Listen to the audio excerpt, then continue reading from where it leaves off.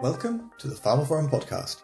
My name's Dominic Tyre, and I'm pharmaphorum's creative and editorial director. In this instalment, I spoke to Catherine Owen, who's Senior Vice President of Major Markets at Bristol Myers Squibb, about the future of commercialisation and communications in pharma.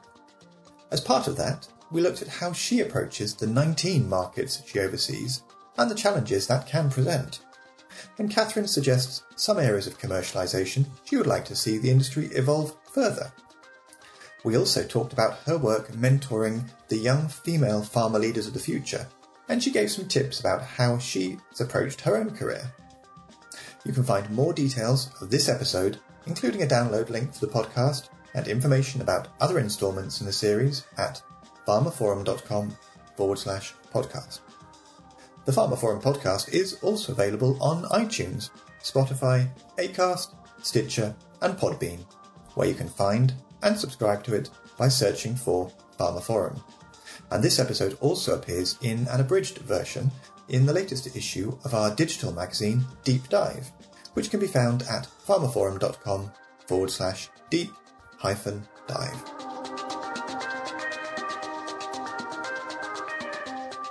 Catherine, welcome to the pharmaphorum podcast. Thank you, Dominic. Great to be here. So it's always, I like to start these episodes off just getting a bit of background about the people we're talking to and finding out really, I suppose, what it is they actually do, what things like their job title actually translates to. And of course, you've got a really interesting one, seeing as how you head up major markets at Bristol Myers Squibb. What does that actually involve in terms of your current role?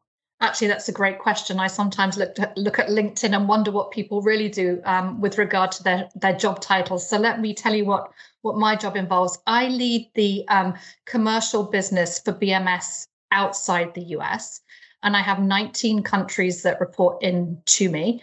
They include most of the large countries in Europe, Canada and Japan.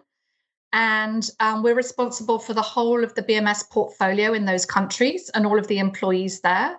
And so I spend most of my time talking to my general managers and ensuring that they're all supported to lead their businesses in their countries. And my business is valued at just about $12.5 billion.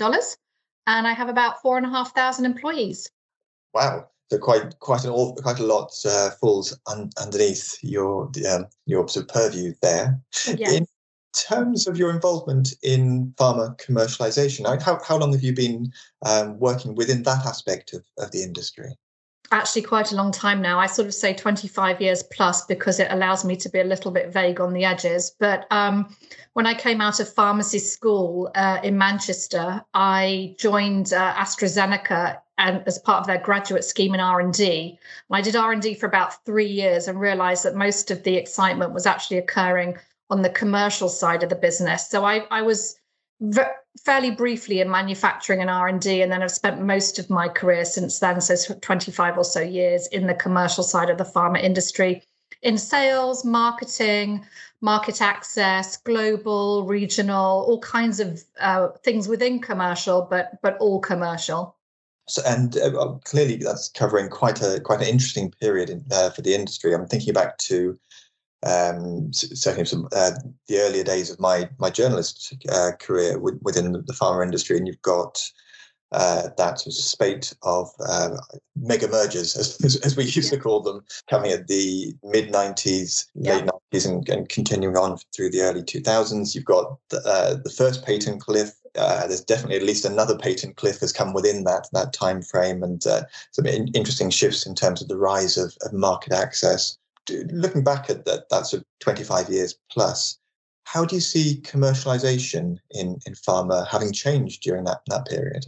Gosh, that's a big reflection, but I'm, just thinking back to the points that you've raised there, I think this, if I sort of characterize it into sort of three main pivot points, the 90s for us was all about carrying the bag, and it was, the commercial messaging was very much directed to the physician. Obviously, I was in the UK at that point, but then came to the US, and there was, limited patient communication even in the US at that point. Then as we sort of pivoted into the early 2000s and healthcare started to change globally, there was more patient cost involvement, certainly in the US, and the patient became part of our mix, our communication, as well as payers starting to think through how they could rationalize, if you like, the access to healthcare. I remember in the UK, the birth of NICE and the whole HTA movement really started in the 2000s. And we really had to think differently about the value of our products and the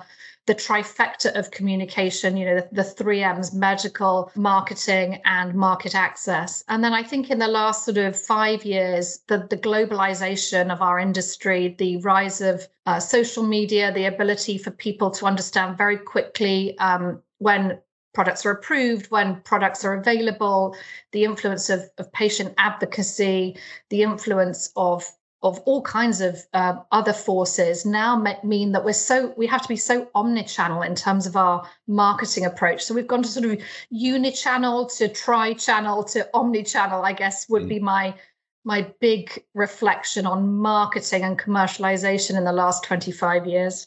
And just sort of picking up on one of the points you made there around the globalization, of course, pharma's always been to some extent a global industry, but would specifically within the last 5 years then, do you think there's been even more globalization of pharma? And if so, what sort of form do you see that taking? Yeah, I think, yes, pharma's always been a global industry, but it was very much, if you were in the countries, if you work for an American company like Bristol Myers Squibb, and you were in the UK, you were very autonomous. You sort of did your own thing. And what you did in the UK didn't necessarily impact what they did in France or what they did in Japan. It was sort of very unilateral authority. And then, that as conglomerates merged, as you said, and as we sort of started to centralize, look at efficiencies, look at more effectiveness, and understand that our commercial messaging needed to be more unified, we saw, I think, in sort of the mid-2000s, more centralization. And then I think the last 5 years I mentioned, because literally global media and the ability to tweet, the ability to even use LinkedIn, the ability to use Instagram, where decisions that we make in the US are pretty much real-time understood across the world. And there's a reaction to that you have to be aware of. And I think our communications teams have had to really pivot very quickly in the last 5 years to understand that. Press releases in 2000 were approved locally because it didn't really matter what you said, because nobody was really going to find out about it for a month or two. Whereas now we have to be very cognizant of everything we do and say, because obviously it needs to make sense globally. So I think that real-time information generation, which is what our industry is all about, has really fostered a whole new way of behaving, commercially, broadly, but also very specifically in our communications channels. And as you mentioned, communications are so much more instant nowadays. It feels like a million years ago since I used to get press releases via fax. In fact, it was about a million years ago. Yes. But does that inevitably make pharma communications a bit more cautious? The industry's always been had a sort of healthy, risk-averse nature, perhaps, but are communications more cautious, or just do companies just take a different approach to them with that in mind? Actually, I sort of think it's slightly the opposite, Dominic. I think before we were pretty cautious about the way we communicated because it was, written and it was sort of one-time event. I think now what we've realized is communicating in real time is the way we have to evolve. And so we've become more open to understanding that communication is sort of a full-time job. It's not one press release, it's constant. And so we're able to be a little bit more open to different forms of communication, different styles, understanding that we have to communicate differently to patient groups than we do to payers, than we do to governments, but that they all can see the channels, so that our communications have to be clear and they have to be concise and they have to be understood. And so I think we're actually getting better at communicating because we have to be more omnipotent and omni-channel. And so we have to be short, sweet, to the point, accurate. And I think it's made us better communicators, actually. Okay, that was interesting. And looking at your current role then, so as you say, you're covering 19 markets.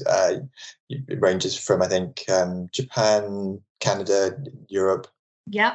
Within that vast geographical spread and mix of different healthcare needs, cultural approaches, and so on, what sort of challenges does that present you when you're looking from a commercialization point of view? Yeah, no, it's been a huge learning curve, Dominic. I spent my last sort of 15 or so years in the US, which has its own complications and complexities, but being able to pivot between what we need to do in France and Japan and Belgium and Italy and Canada, on a daily basis, honestly, sometimes makes my head hurt. So one of the main parts of this job is ensuring we have amazing leaders and people in those roles and in those countries.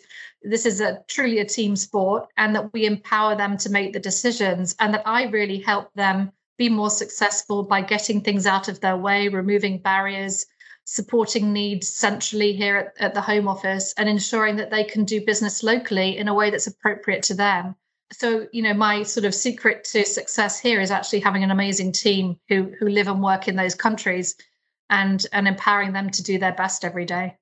I mean, given the difficulty, or if not the impossibility, of learning everything about all the markets that you cover, you must have to ensure you have the right team you're working with and put a lot of trust in them as well, I would imagine. A lot of trust. And, having a framework of values within BMS that we all sort of live and work by, our 6 values.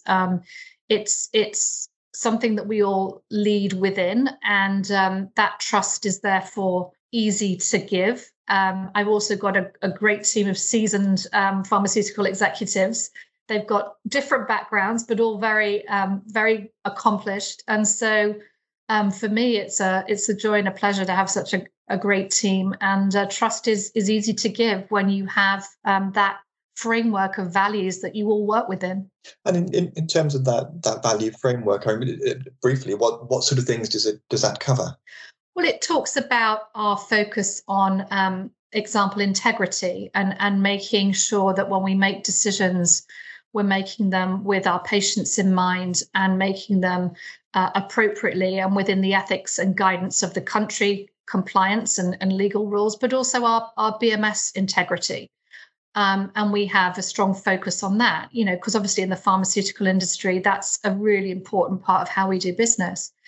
We also have values around innovation and ensuring that we're always thinking differently and making sure we're challenging ourselves to be the best we can be and think about doing business locally in a way that's appropriate within that culture, but innovative and pushing the boundaries.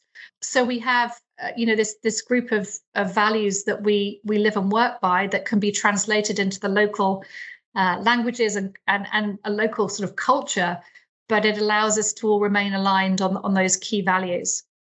So in addition to the current team that you lead, and in terms of heading up commercialization, you're also involved in trying to help bring through the next generation of young female pharma leaders. Could you talk a little bit around how you're involved in that mentoring side of things? Yeah, no, absolutely. It's a part of my role that I really love. So I think, sort of starting back in my career, when I was sort of in the first 5 years or so in my career, I looked above me and I looked up and around me to see leaders who I admired and leaders who were on a journey that I wanted to go on. And it was important for me to have those people to talk to. But as a young female leader in the sort of the late 90s, there weren't tons of women above me, but there were enough to help signpost the way.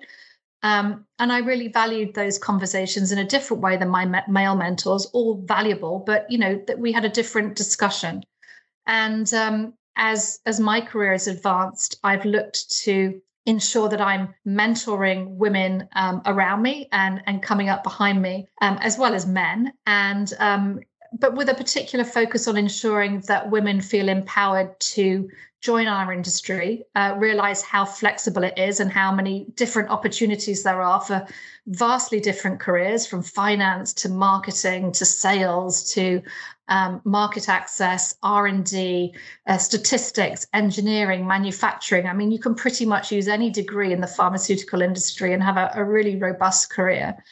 And so more formally now, Dominic, I work with our employee resource group, Be Now, which is our women's resource group, and sort of ensure that I'm supporting them, talking to groups of women leaders, being open to being asked questions, and how did you do it, and sharing advice and lessons learned and life lessons.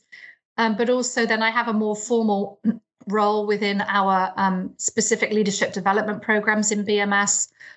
With a colleague of mine, Esther Banque, we lead our general manager development program, ensuring that we're developing our general managers of the future. We have a diversity and inclusion development program, which I'm helping to sponsor.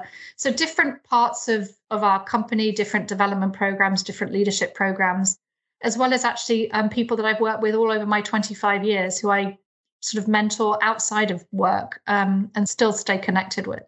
With that in mind, do you have any key bits of advice that you would look to hand on to the next generation of female leaders?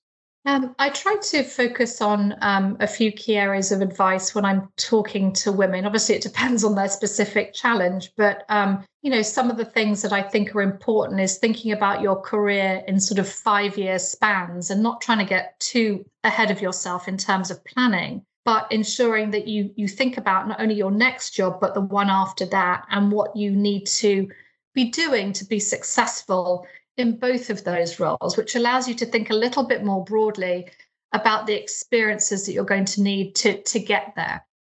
And at the same time, I also like to talk to people about, getting the right experiences. So in most careers, there are experiences that are expected for you to move to the next level, but there are also experiences that are diversifying and maybe differentiating.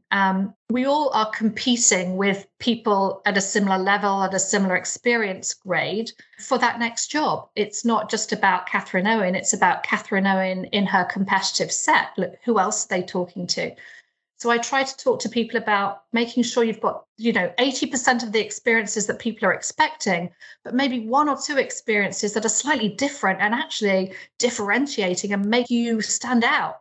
So have you done a role that involves a different country experience, a different technical area experience? And I tried to do that myself. And I found that to be quite a good blueprint for moving on and up. Is those differentiating experiences really make you much more competitive at different points in time? So bringing it back to commercialisation, I think we've not yet, or certainly not in the recent past, had a podcast episode that hasn't looked at COVID and the impact of the pandemic on different aspects of either the pharmaceutical industry or of healthcare more broadly.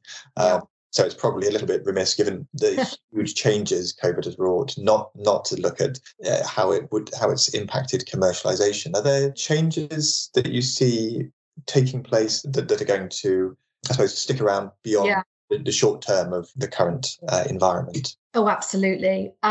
So if I go back to something I said earlier in the podcast, it was about the omnichannel approach that we have to have now in commercialization. So making sure your messaging and your communication about your drugs, both efficacy and safety, are being clearly channeled through the different media and the different channels that we have. But essentially, the pharma industry still has a strong reliance on our sales representatives getting out there and our medical liaisons getting out there and talking to doctors and being able to really take them through the data, because it's complicated and it's not, just a piece of paper. It's a two-way dialogue about clinical trials and about safety, efficacy, different patient types. So it's a true conversation that you have to have with physicians. And so, that that ability to have live conversations was obviously very quickly curtailed, because not only are our physicians in hospitals, which were closed down to sales reps, but also they're dealing with patients who were seriously ill. And so they were very sidetracked during that time, appropriately, obviously. And so we had to learn very quickly how to have those conversations in a different way with our customers and at different times. So, you and I are talking now via Teams and Zoom and such like. So obviously we moved to that pretty quickly. But we also, moved to virtual congresses and virtual advisory boards. We had some innovative ways of getting to customers as COVID was starting to sort of ease off a little. We had outdoor picnics in the, outdoor meetings that we would never have had before. So we've done different things. We've done drive-in meetings where people drove up in a car and, they had a big theatre presentation of data. So we've done different things. I don't think that will necessarily last, but I think this more convenient now. What we're learning from our doctors is actually talking to somebody at 8:00 at night for 15, 20 minutes is actually sometimes more convenient for them. So we're going to need to be more flexible. We're going to need to really understand that we're not going to be able to go back to how we were, much more of a hybrid way of working, and really understanding how we can be more mindful of our customer needs, as they still, honestly, in a lot of my countries are in hospitals that are shut down and are still very focused on treating COVID. And so clearly over the course of the pandemic, at least to date, we've had that huge rise in the use of different digital technologies. It's provoked a huge digital transformation, I think, in terms of both pharma and healthcare as well. Yeah. From your perspective, what role do you think digital, in that sort of broadest sense, will play in the future in terms of pharma commercialization? Oh, I think it's going to play a much larger role. I think it's accelerated, maybe by sort of 5 or so years, if I was to guess. We were going down the route anyway. I mean, let's face it, we're all consuming media basically digitally, at our convenience, when we want it, where we want it, on the device that we want it on. And so we were moving down that path. But I think the acceleration has really made us realize that we've had to speed up a lot of that. And I think hybrid communication is here to stay. We still have to understand that giving medical information to physicians is a process. It's not a one and done. We have to be there when they need us for specific advice on patient types, reactions, side effects, questions that they need immediate answers to. And so that digital channel is really good for that. But then a planned meeting that would have been face-to-face, now I would say maybe 50 or 60% of the time it's going to be digital. And that's fine. And our commercialization teams are very ready to evolve because we're here to ensure that our customers get the right information so our patients get the right treatment. And so that evolution is necessary, and we're ready. Mm-hmm. So finally, Catherine, then I'd like to look into the future and post-pandemic, hopefully. Yeah.